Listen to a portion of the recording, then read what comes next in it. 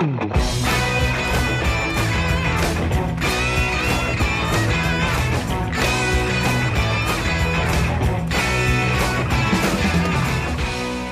to this week's episode of the Gestalten podcast, presented to you by Concept House Digital, your number one source for headhunting and contracting solutions within UI and UX. My name is Martin Groschwald, and today's guest on the Gestalten podcast is Sue Neuhauser, the former MAN, Tesla, and Faraday Future color and trim chief.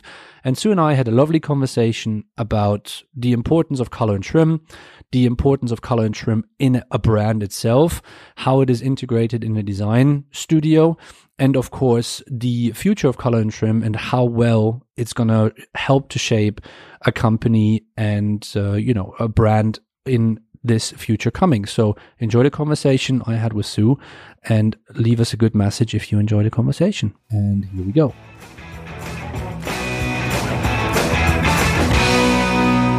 Hello and welcome to the show, Sue. It's a pleasure to have you on board. Thanks for joining us.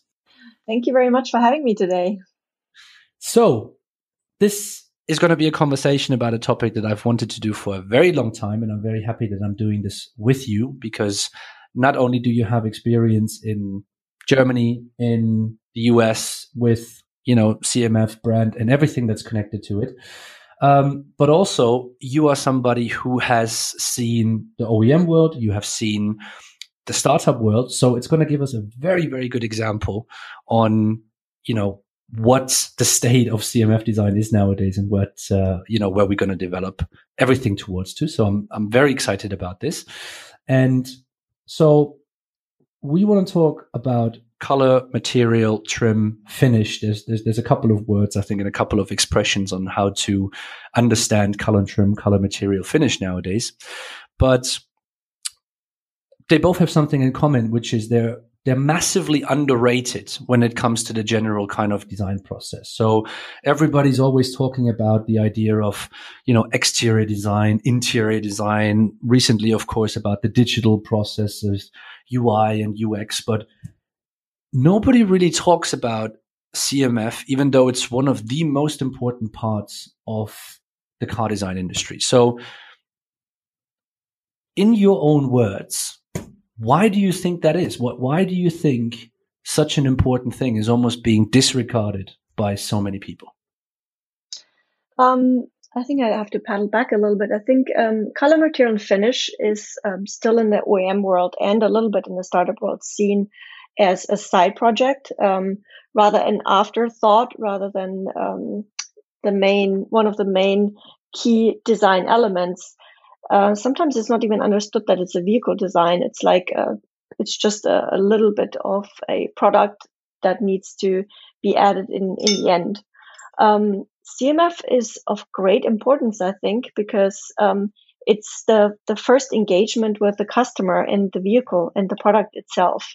CMF is being perceived with all your senses. You can see it, you can feel it, you can sometimes smell it, the materials. And it basically gives the heart and soul and flavor to a product, to a surface. What happens with interior and exterior, it's the main architecture of a product. And with CMF, you're giving, like I said, the soul to the vehicle and the flavor and the spirit. And depending on how you develop it, it can attract many different clienteles or customer profiles. And I think that's why it's so important. It can enhance a product, but it can also destroy a product if it's not done the right way. There's a lot of cost and thought process involved in the whole thing, and it's overall, I think, greatly misunderstood and not understood in the car design industry. It should be seen as one of the third pillars of vehicle design. It should be exterior, interior, and CMF running parallel. And due to the long design and development processes within CMF, it needs to be almost started before you start any architecture design. It should be ahead of anything else, be the outlook and the forecast of any product, and then start developing a surface around it. So obviously, I mean, what you have just mentioned, I completely agree. And obviously, we could take this list a little bit further. I think the car design industry now stands on almost like five pillars. It's not just interior and exterior, but it's color and trim. It's user interface as well. User interface as well. And there's one important part for me as well, which is the operation. So what happens in the background, which is the stuff that is visualization, the 3D modeling, the clay modeling. It's not just that this runs on exterior. This is its own department. So when we look at this, and obviously this operations department is something relatively new that has emerged over the past few years. But of course, UI has been on such a rise because of technology, and the people think it's just so important. If you look back in color and trim, and if you see, especially like, going back into like the 50s or, even 40s, that the color was such an important factor to selling the car as well. Let's think back to, the Ferraris that were red for the racing, for example. I mean, even funnily taking back the color of the silver arrows with Mercedes, and then having that as a functional point, of course. And that's just about it, exterior. Why do you think that a lot of the people, and this is, obviously, really weird, is, it has never really been accepted as one of these most important factors. It's because it's not that simple as just, oh, here's a color, let's put it on a car, as you just mentioned. But it seems to me that a lot of the guys, and, if you go into a design school, for example, you go into the, art center, Pforzheim or whatever, they teach, exterior, they teach interior. Some of them are now starting with UI UX, but they are completely leaving the color and trim out of it almost. The only one that I can think of is Reutlingen, that have a very specialized, course for it. But it's almost just like, we can do it in the last instance. And, it's just a weird concept for me. I just don't get it. Like, where do you think this is coming from? To be honest, I don't know. I have no idea why they haven't understood that if you, for example, design a surface and an architecture, and then in the end you think like, oh, what are we gonna do with this architecture? And then the CMF designer comes and said, hey, I've found these amazing finishes and this amazing company, and I would like to develop this further. I think we can go very far with this. I have a color changing pigment you can program, and later on maybe create an app and save all the paint process. If you get into that, but it would require you can only do certain surface width or thicknesses or different curvatures or angles in order to apply that. So your whole process of the design, of the architecture design, has to be then redone. So not only are companies wasting time on that, making this an after process, they're also wasting money. A couple examples is like you have a certain thickness for material, and that's kind of the material you developed, or you would propose for a certain area because it's cost effective, it's amazing, you have your own design, it meets all the specifications and regulations, but the architecture that's designed, it doesn't fit there, and maybe it's already in tooling before CMF got engaged. So not only do you have to spend more time to redo the design, the architecture, you also have to retool things. And because the process of CMF, and we can maybe talk about this later, the process of CMF is one of the longest design processes itself, from the concept to the production development phase. It goes, it takes more time to design and develop and meet all the specifications later on than just the architecture itself. And that's where a lot of industries and a lot of companies have to do certain additional loops in there then in order to actually get then the final desired finish or color onto the product, because it's an afterthought. So if you would in the end don't make this an afterthought, make, for example, workshops where you like sit the team together, make a combined brief of what are we making, what's this product? What's the flavor? What's the soul of this product?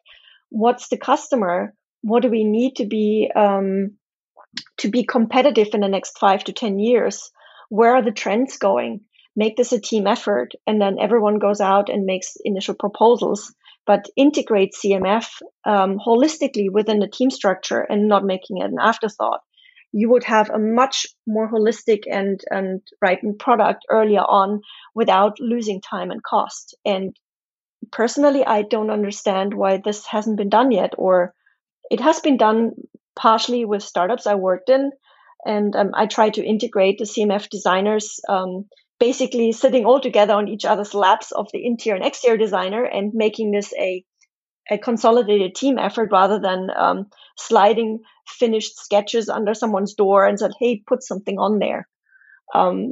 It's not the smart way to do. And you will see that having an interior and exterior designer and a CMF designer working that closely together and being equally responsible for the architecture, but also the finish and the color and everything, you'll be saving time and also developing a much more interesting product. You come up with a very different architecture and very different surfaces because you're getting early enough input on CMF, and you're feeding the architecture designers, so to say, with finds and innovations and ideas they wouldn't think of themselves. And then you inspire them to actually go way beyond their normal thinking process of an architecture. Said, hey, we could do this if we do this finish, or we could work with this material, but these are the restrictions of this material. But if we do this on the outside, we would have much better aerodynamics, or we could have an indication of pollution on the outside, which could be then later on a unique selling point of this product or an indicator.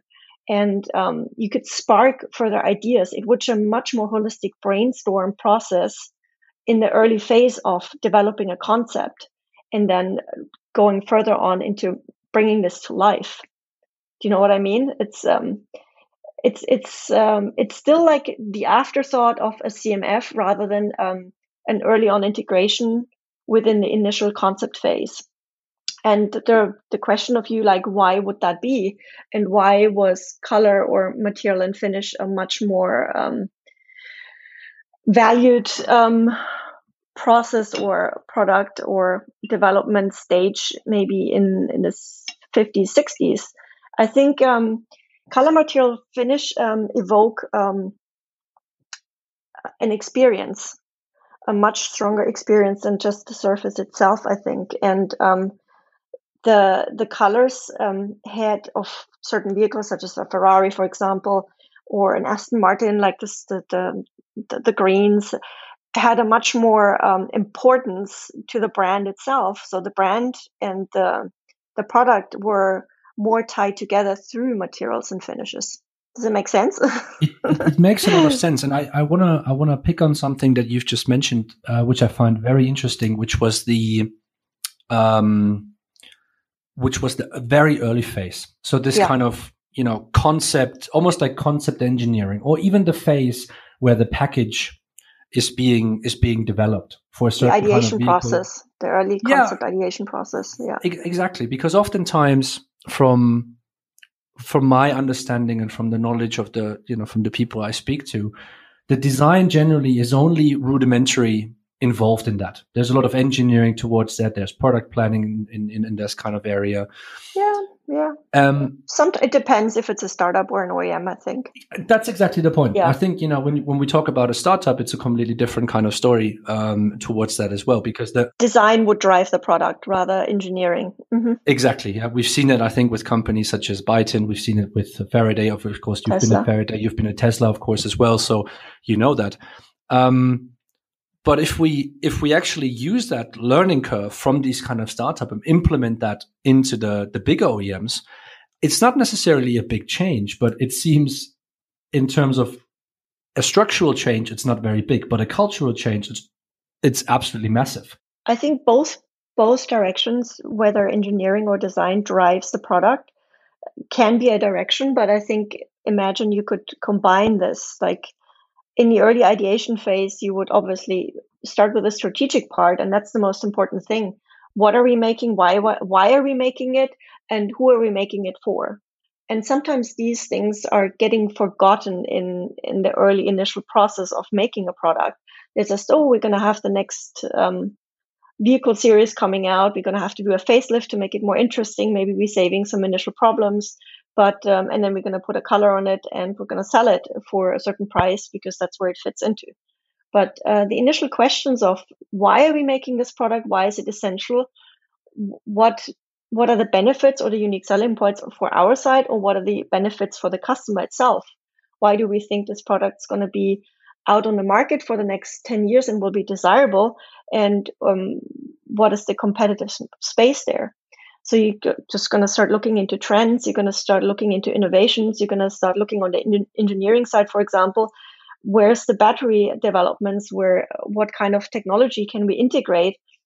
I think if you put everything in a meeting and you have key players there and put everything on the table and you make smart brainstorms in the beginning where everyone is involved in design as well as engineering, to put on a table and everyone can feed off of that to understand what's out there, then the ideation phase could be, again, much more holistic.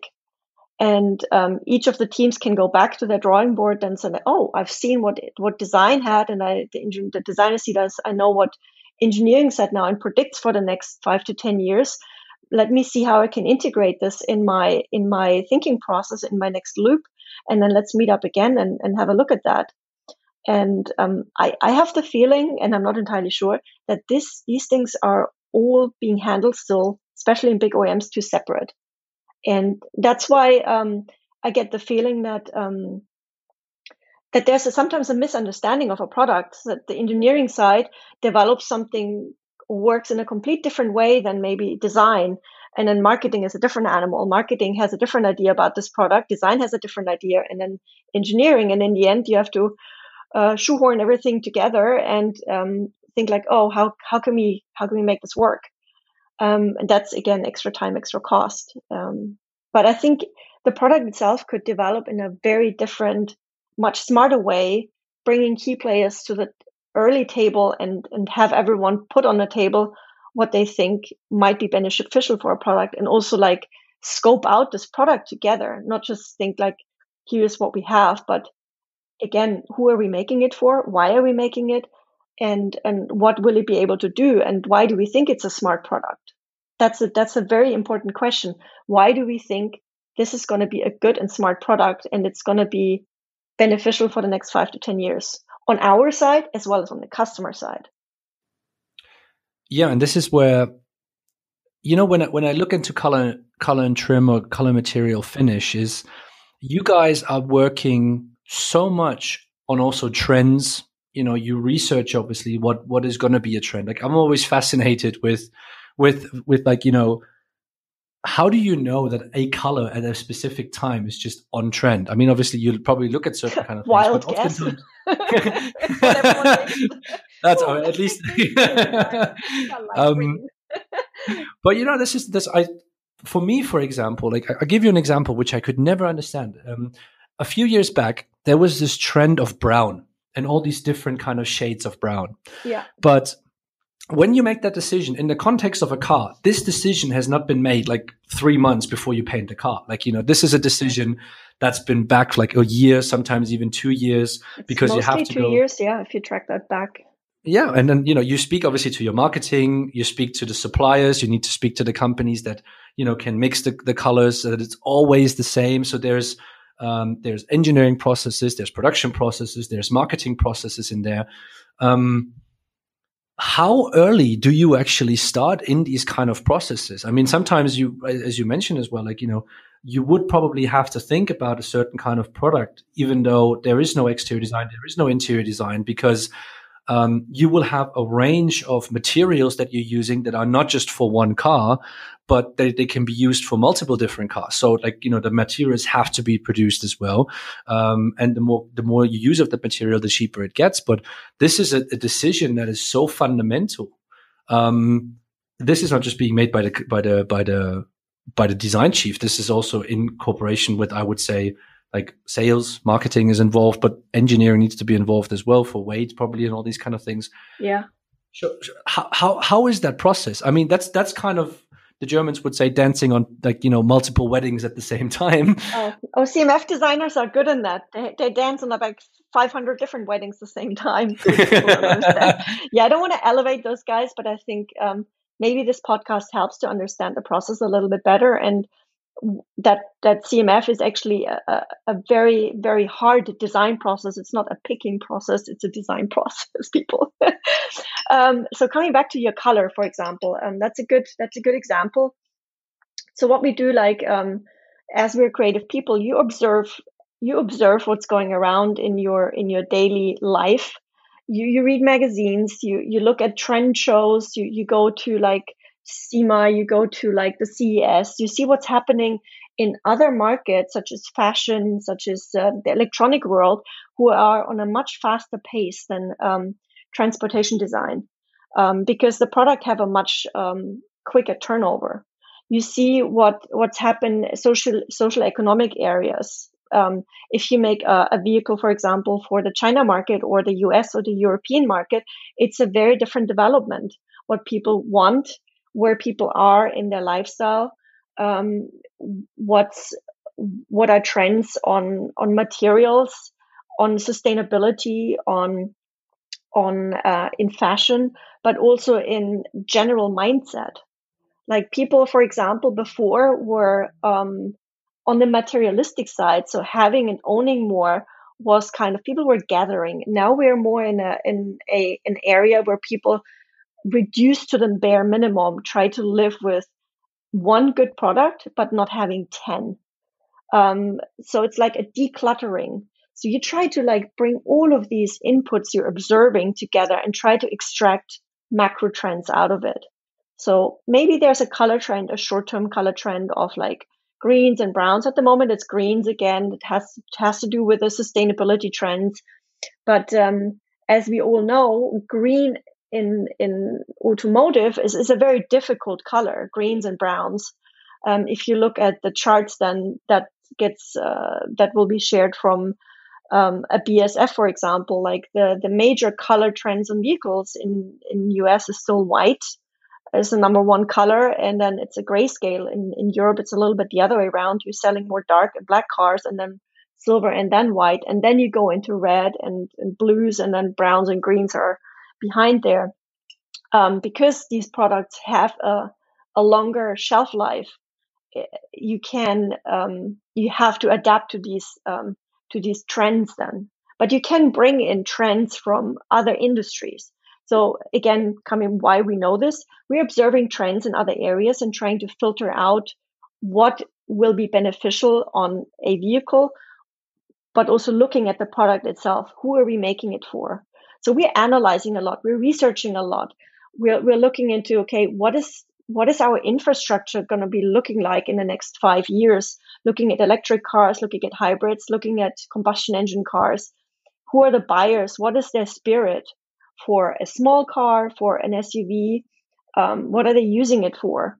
If it's an off-road vehicle, the color brown or green might be more dominant than for let's say, a city car, for example. So you have to do many different fields of research and putting things together in order to come up with a proposal for a color, for a product in a certain white space.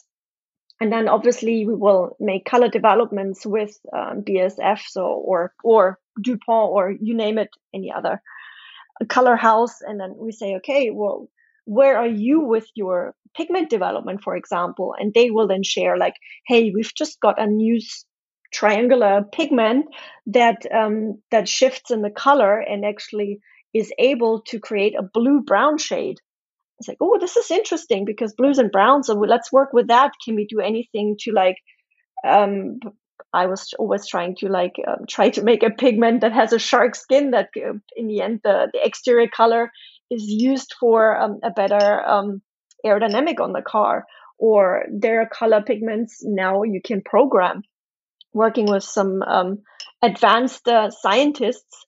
I've figured out that there are pigments you can program, and then would save a whole paint process on the vehicle, which is huge costs.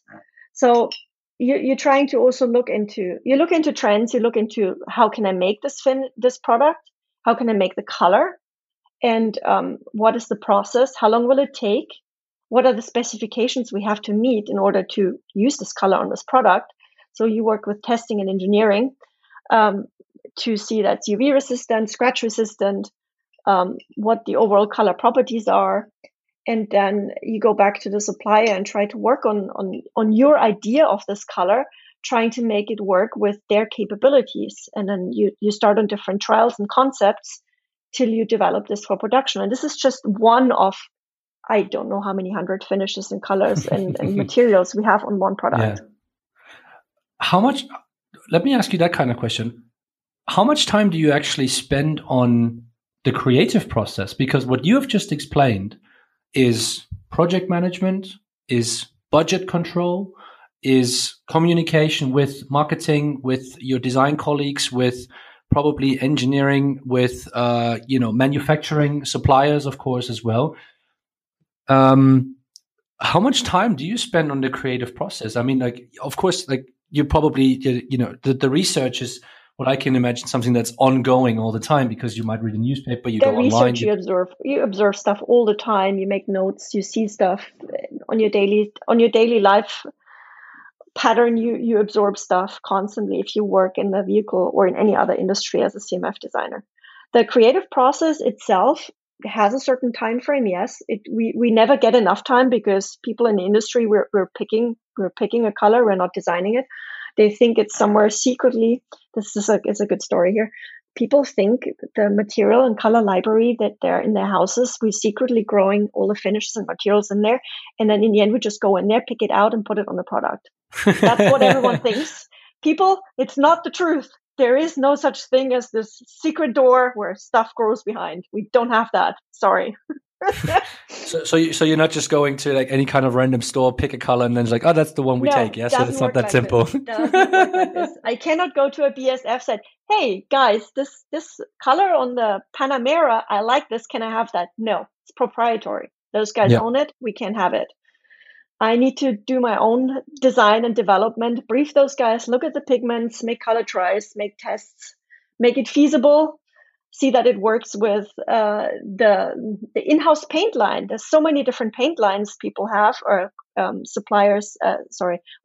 or startups have. The paint I develop needs to be capable to go through those paint lines. So I have to talk to these people too. You can't just use anything that might have been done before and is proprietary. You can use it as a guideline, you can use it as a direction, but you have to do your own design in order to make this happen for your own product. And yes, coming back to the creative process in the beginning sadly starts sometimes past the creative process of exterior and interior, sometimes parallel, but it should start at least at the same time, if not before, to feed the architecture and the product development early on and give those guys the best input on what can be done with a car or with a product to spark their creative process and not hold them back, and then have CMF as an afterthought. And involve these teams together to work together on that. If those guys would know early on what could be done as a finish, material or color, they might draw something very different. They might come up with very different ideas, which could be much smarter, I think. So our creative process, sorry, I'm diverging a lot. Our creative process in the beginning is sadly way too short, but there is a very intense creative process looking at the whole car, because a CMF designer not owns the interior and exterior, we own the whole car and everything you can touch and feel. Sometimes also a little bit underneath the A surface, because if we see certain materials that have or come across suppliers, and we will listen to many people that has developed something that has unique properties, I would talk then to engineering that guys, have you Have you seen that? That could be super interesting, making door frames out of, and because it has a unique crash, it could have a unique crash property, and we're saving a huge amount of weight on that. Have you looked into that? And we're feeding those guys in addition to just doing the A surface of a finish. You just mentioned the idea of saving money. How present is that in everything you do? I mean, obviously, like, Always. let's keep it on a situation where we're on a mainstream car, which is for the mass market. Like, obviously, let's say where Tesla is right now. Let's not talk about these special editions for Rolls Royce and stuff like that, because on that there's no budget there. You can build anything you want, but if you really develop a production car which is going to sell in the hundreds of thousands, if not even millions, how much pressure on budget do you have straight from the beginning, and how do you work with that? So in a perfect world, we would strategize a product. We would talk about it, who it is for, what this end product should cost, and then obviously in the overall BOM, we would also come back and forth towards each area of the vehicle and say, well, we have this material. And I think because it's an A plus or A surface, we categorizing the materials and parts in the vehicle into like A, B, C, D surfaces, meaning an A plus plus surface, and other car companies might do this a different way, is, for example, the steering wheel. The customer constantly engages and touches the steering wheel. So the importance of the perceived quality of this is very high. You could save money, for example, on areas such as the map pocket or lower areas or flooring, because it's not a high-end surface, but it's still a visible surface. So that's where we categorize through the vehicle and say, okay, if this is the vehicle cost and these are the materials we would like to use, or it's a placeholder for a material, and you divide up the cost factors and discuss with purchasing how much they're going to give you, how much you're going to haggle around with them to maybe get more or less. You're trading like on a Turkish bazaar on a carpet, like say, I give you a little bit more. I save some more money on the floor if you give me a little bit more money for the decor. And then you kind of meet in the middle and come to a price. You can then discuss in your development process with a supplier and say, hey, I would like a wood or recycled wood decor, but this is the max price we can spend on. What can we get out of this? So you're negotiating a lot there. So price is a very important factor in the overall development process. To paddle back there a little bit, what happens mostly and where there's a lot of money put into and gets lost along the way is coming back to the interior and exterior design, the architecture of the car. It happens. And then the initial brief of the vehicle is, we would like to be competitive with a Panamera, for example, or with a Bentley in that kind of category. So the designers are then kind of putting their efforts into the architecture, as well as the CMF said, okay, we could see if it's a premium vehicle, these are the finishes I would like to propose, and you start developing those.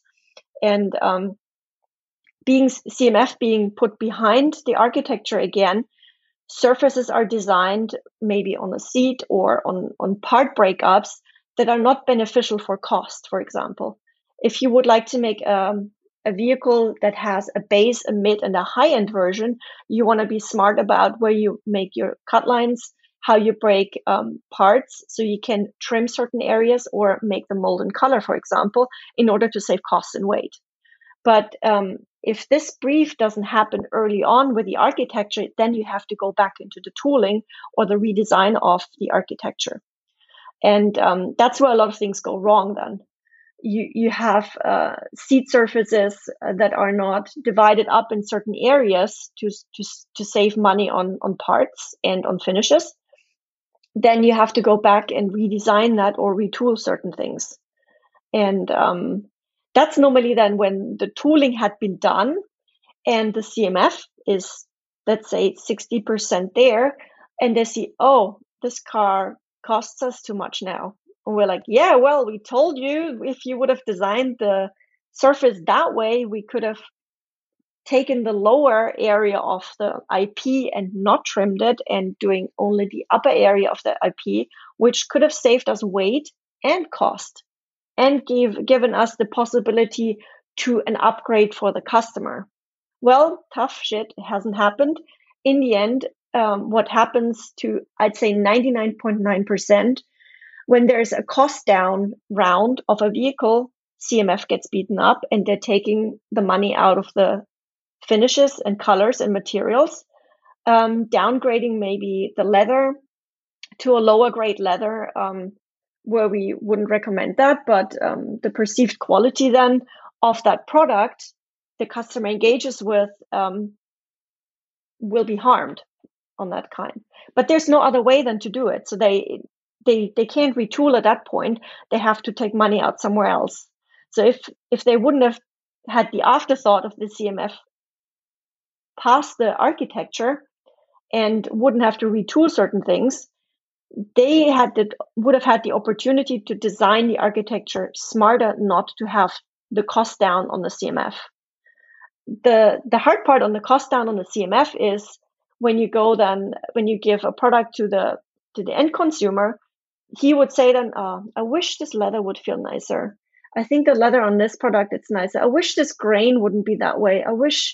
Why do I have this stitch line on there? It hurts. Why is this stitch line right on my elbow there? Well, the architecture was designed that way and we couldn't trim it in a different way because that's the only way we could do it at that point in time. Let me ask you one important thing on that one, because what I want to bring on there, and what you're describing is really what for me is a designer's work. It's not just a stylist. It's not just an idea creationist in that kind of sense. It's really understanding the product. And I know this might sound a little bit like, maybe harsh, but without kind of, like putting this onto like a specific project, but just in general, do you think that when you work with exterior and interior guys, you're working more with stylists rather than designers because they don't understand what maybe you're talking about, or that maybe the knowledge of, the production work is always on that level to make, to have these kind of conversations? Yes and no. I wouldn't say so. A lot of the guys really understand the product itself, and it depends who you talk to. Like you need the stylists as well as the guys who really design and engineer a product on an architectural and creative side. The stylists in there who are visionary and make a cool surface, I call them the feeders, and then the guys who are able to translate that into something that is feasible and makes sense and meets the product direction, they are kind of the real designers in the end. I think you need both in these worlds to make a good product. And then bringing the CMF design in there, there's an understanding what we do, and thank God the last, I think, 5 years, the understanding of CMF has grown in the industry, and actually the industry sees how important CMF is, that it could be a hit or miss of launching a product and being competitive on the market for a longer time. And also like changing a product out quickly without putting too much money in later on. I think the importance of CMF and the process and the design and the overall importance of it has grown, and the understanding within the teams. But communicating design and styling with exterior and interior design is still hard, I think, because the way the current process is like the teams are not holistically working together. In some areas, it's been a lot better. Like Faraday, for example, we made sure because we're very close with the interior, exterior, and myself leading the teams, that we made groups that those 3 people responsible for one vehicle present together, sit together, make brainstorms together, and understand each other's roles and capabilities and tasks on a much higher level, I think was very beneficial. I wish there would be more more common in the OEM world and not separating those teams out. You had this big advantage, of course, of Tesla and Faraday. I mean, it's starting from scratch pretty much. So when you start from zero, you can actually build something on that. It's much more difficult, of course, than to implement that when you have a big OEM, a big environment to change that. However, I certainly believe, and this is something that is fairly important, is because when you're in a small team, everybody does more work.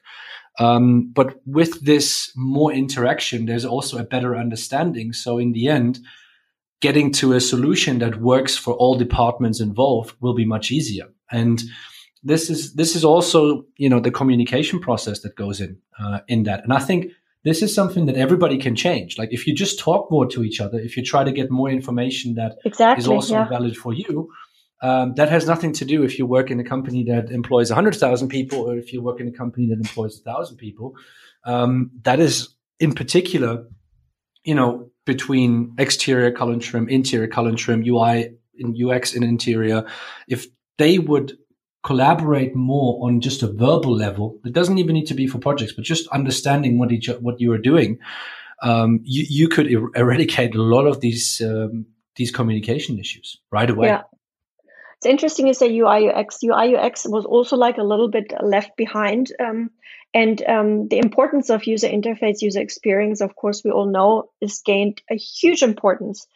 And looking at CMF and UI UX, it's actually a very important connection to bring those things together, because with innovative materials right now, you can have interfaces and experiences and overall feedback through materials to the driver and connecting the driver with its vehicle to make almost like a symbiotic connection. Modern vehicles or vehicles of the future, we all know, will become AIs or are already AIs. Like the vehicle will learn from you, the vehicle will adapt more to you. And how can this happen? How can the vehicle connect to you? Of course, it has to be with a material or a surface. So developing then smart surfaces that can interact with the human itself through skin contact, through voice, through eye contact, through gestures, brings the CMF world with the user interface world very closely together. And also then the architecture, the design, how are surfaces designed? Where are they located? How can surfaces be modular? Modularity is another huge point in saving costs and also being more adaptable to the user needs, the user itself, the user development. What if you have a product for a longer lifetime? You don't want to buy a new car every 3 or 4 years. You have a car that adapts to your needs, that is modular, that's extendable, that you can change things out. You can add on things. You can bring your surfboard. You can bring a stroller. You bring your golf bag. You have 5 people. You have 3 people.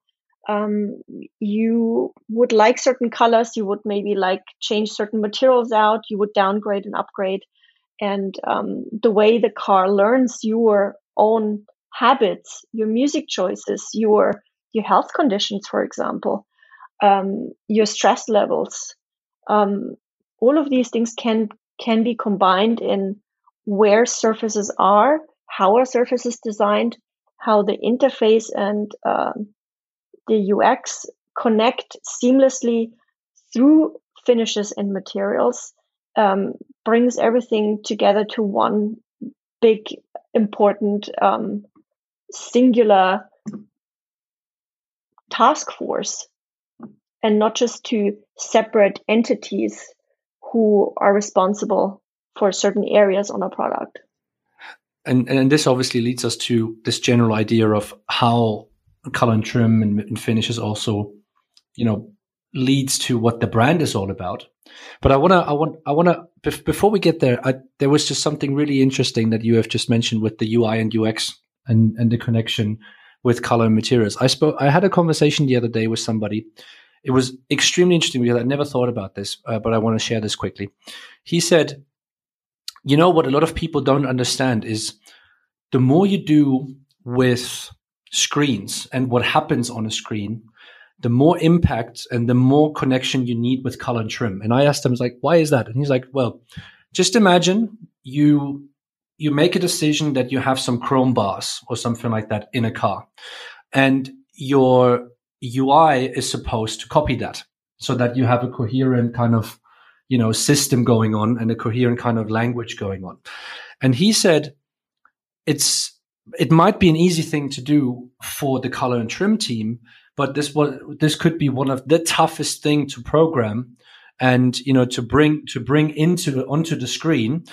So we need to have this communication together and maybe just tell them, like, this is so complicated. It's maybe not worth our time to program it, or it's just going to be too expensive. Can we do something differently?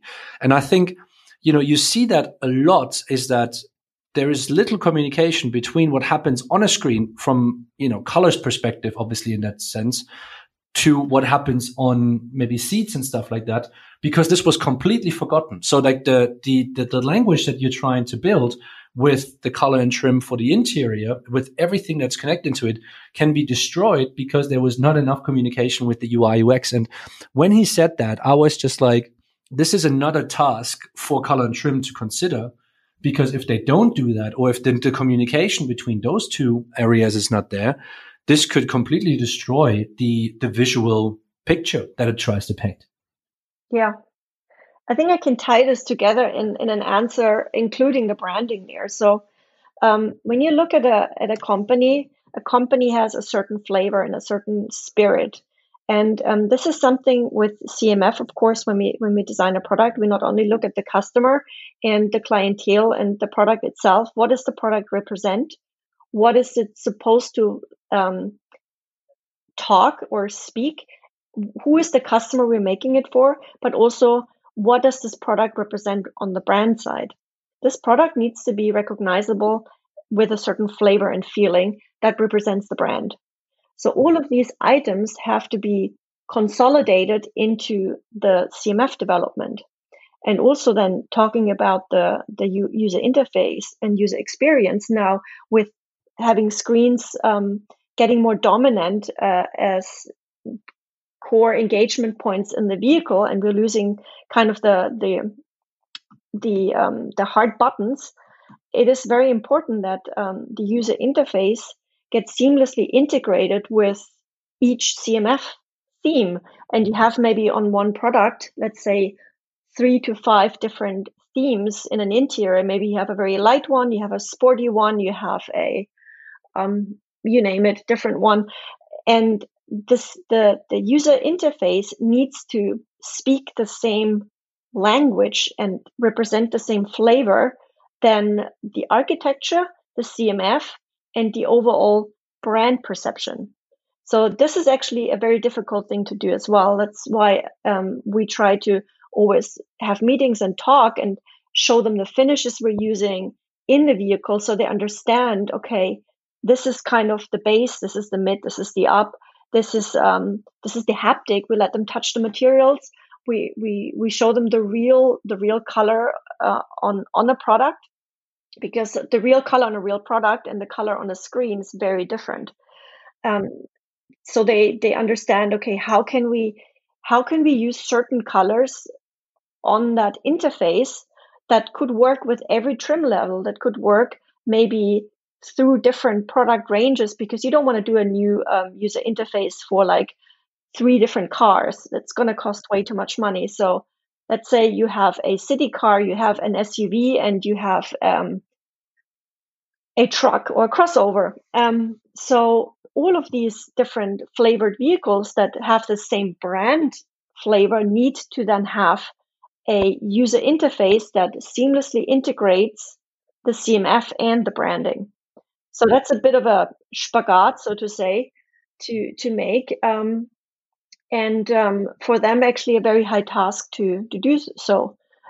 The other fact is, of course, many people are colorblind. So you have to do something that's, on a safety perspective, having features in there that are color, but color that can be seen. How strong is the involvement with the branding team. So this obviously branding, can nowadays be on its own. Most of the time it's probably within marketing. How strong is that interaction on a day-to-day level? And does it vary based on how early you are in a project or how late you are in the project? It varies a little. The only branding experience I can tell you about is kind of my startup experience. And at that point of time, we didn't have branding. The branding was kind of within the design team. We kind of created the brand itself. We designed what this product and the brand's flavor is, what keywords, what kind of focus points, what the flavor of a brand is. And then later on, when the branding somewhat was established, besides the graphic design, of course, it has a constant back and forth on each product you're developing then. So you're bouncing things back within the branding team then. And the branding team needs to understand the product and the ideation of the designer and the feeling of the trends and everything. So we need to drip feed them the information that's in our brains that involved the process of how we got to this product and what it will represent into their brains in order for them to communicate on a marketing perspective the right direction. And they would come and sit with us. We would show them stuff. We would make them understand why surfaces are a certain way, why we think this is the future, why we think this might be a smart thing to do, what we think this is a unique selling point. And then they would also feed us with their research and come back to us. We would see on a brand perspective that this brand, we would like to guide this brand from here to there, that maybe we are on a little bit on a sustainable side and we would like to shift this brand way more on a sustainable side and give back to customers, and also be more involved in other eco-friendly projects. And we would like to communicate that with our product and with our brand. So we understand then designing a product, okay, we need to involve this thinking process with the product development and design process in order to keep those two very connected. Mm-hmm. So let me ask this one final question. Obviously, you get all the three questions as everybody get in this one. But if we break it down, and you have all these stakeholders in the job that you're doing, yeah, it's not just exterior, interior, UI, UX. It's engineering, it's marketing, it's branding, it's the board probably to a degree as well. It's suppliers, and all these kind of people. Who takes in the end the final decision? Depends if we're talking startup or OEM. Let's say in the startup, and let's then say in the OEM. In the traditional I think in a startup, it's the benefit of a startup is it's a little bit more chaotic, but everyone owns a little bit more or quite a lot more responsibility than where his actual title and core responsibilities are, which integrates you more into the company and gives you more leverage to do something and make something creative. That's a big minus on big OEMs, because you're over processed. You have too many people in the decision process that sometimes hinder each other, and sometimes making decisions they don't really understand or are not actually involved. Having someone making creative decisions, not being a creative person, is a big problem. They don't understand. They understand it on a marketing, maybe on a financial thing. They don't understand the trends and the flavor and the feeling why we're making that. So the more people you have lined up going through decision process, the more diluted you have a product, and also the longer your decision process is, the more it costs, and the more diluted it gets. So what was I going to say? The decision process, having someone on this table, and you have a stakeholder of each department there, bringing everything to a table and having a weekly decision. Guys, let's do this and let's go, rather than having to go through different entities of departments and work that a group does gets presented 3 times through different boards until it actually meets somewhat the highest board that then gets a diluted version of this presentation, making a decision with maybe a very different skill set, is hindering. I think it's hard. It's hard. It's yeah, I don't know. I prefer personally, as much more stress level it is on a startup, to have the core player who makes a decision sitting with me at the table, because I'm an expert in a certain field, and I have the chance as this expert to talk to the person who makes that final decision and give him my core expertise, and not being transported through 5 or 6 other people who don't share this expertise, having this transported up there, because that would trigger a very different decision process, I think. Yeah. So putting it out there, when red was chosen as the primary kind of communication color for the Model S, who, in the end, I would probably say like Elon greenlit that, but who made that decision? Like, this is what we should go for. In the end, like, not saying here's option 1, 2, 3. It's like, this is, I think, what we should go for. Was that who was involved in that project, or like in that decision making process? Oh, the color red itself as a brand color, to be honest, I'm not entirely sure, because when I started, the color itself was already there. It was it was actually, no, it was grayscale. We had a grayscale. It was kind of like a flag banner-ish kind of thing, like a Wappen. And it then changed later on in a different word mark, in a different T shape. We lost the surrounding of it. The color red, I can't give you an answer how it ended up with this finish, to be honest. I don't know. Okay. Well, you've told us a lot of things already, so you're excused for not answering this. I'd rather not answer it, because I can't tell you the truth, That's fine. But before I let you go, every guest on the pod gets 3 questions from me. Oh, and okay. these 2 questions, the first 2 ones are very design driven, and the third one is a very petrolhead question. So, yes. question number 1: which project which you have not been part of would you have absolutely loved to contribute to? And this could be anything. This could not just be a car. This could be, I don't know, an iPhone or whatever you can think of. But it must be a creative process or project. Anything that you can think of. Could be a car as well. Like, I don't care. Maybe spacecraft. Oh, like we were involved a little bit in the SpaceX development stuff. I wish I would have been involved a little more in that. I think we did some Intune, some CMF for SpaceX, but I think I would have loved to be a little bit more involved in that, and also in the futuring of that. I think that could be very interesting. Cool.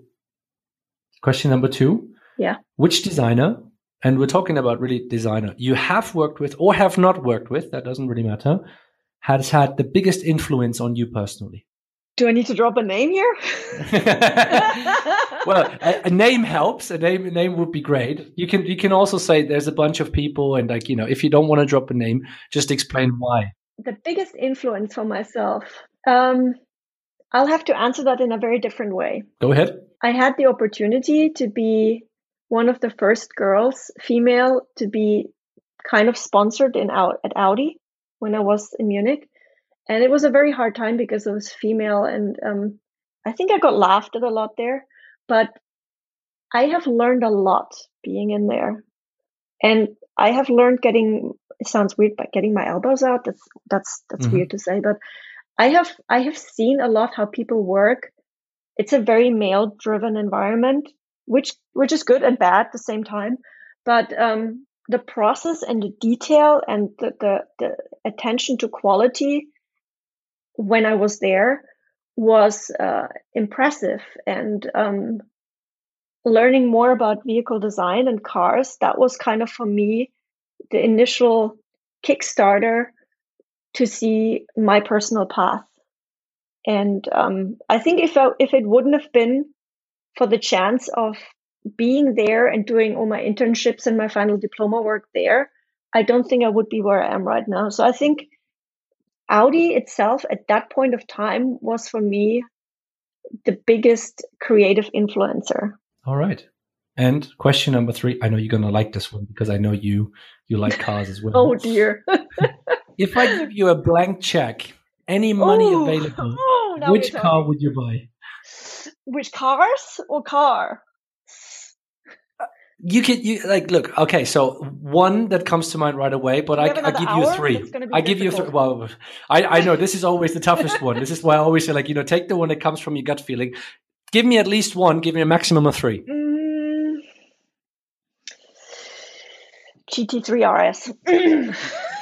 Okay, which one? 996, 997, 991? You have to be more specific on this one. Come on. I think the 996. The 996, yeah. I like to drive fast and around racetracks. I'm, as much as I love the electric vehicles, and I have a Model 3, and it's pretty cool on a racetrack. Driving a GT3, I haven't driven a GT4, I've driven a GT3 around a racetrack in Vegas, which is pretty awesome. Just that feeling and the sound and the movement of the car itself is insane. But again, if I had a blank check, it has to be this car. It has to be another off-roady car. I would have to get a Cobra as well, an original one. This nice. Is kind of, and I need a big garage then, because there will be a couple more, maybe a Super 7 too. A Super 7 is pretty cool. But yeah, I think the first car probably GT3. Yeah. I'll take that. Thank you very much. It's hard.